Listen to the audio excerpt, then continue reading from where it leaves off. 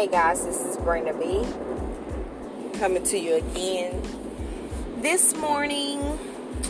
Just getting off work, so a thought that came in my mind in a predominantly black business. Why do we hate on each other? Like, it just never seems to amaze me. When you have a diversity, when you have diverse people working for your company, it kind of levels itself out, as opposed to having a company where it's just predominantly black people.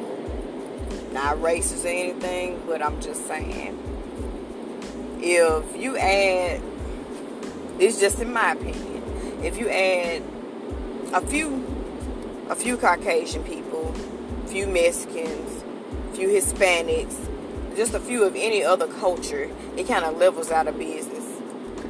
And when you have a whole lot of black women especially, we take everything personal.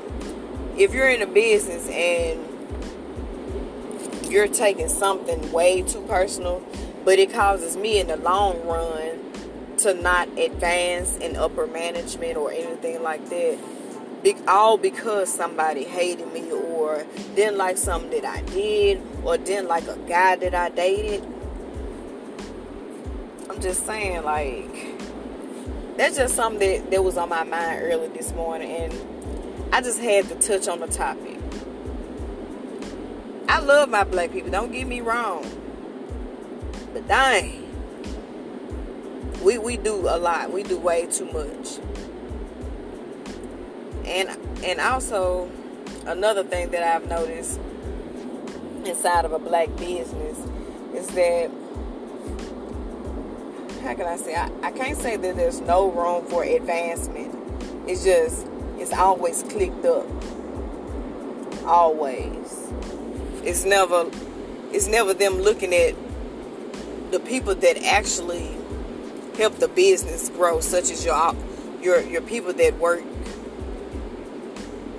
how can I say it, work above and beyond standards or expectations of the business, and keeps the business moving forward the way that it's supposed to be moved.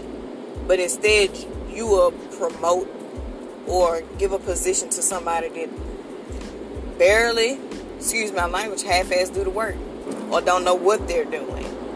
So I feel like, I don't know, I just feel like that in a business, I just feel like it should be diverse. And that is my morning thought for this morning. So I'll talk to you guys later. Peace out. Bring the B in the house.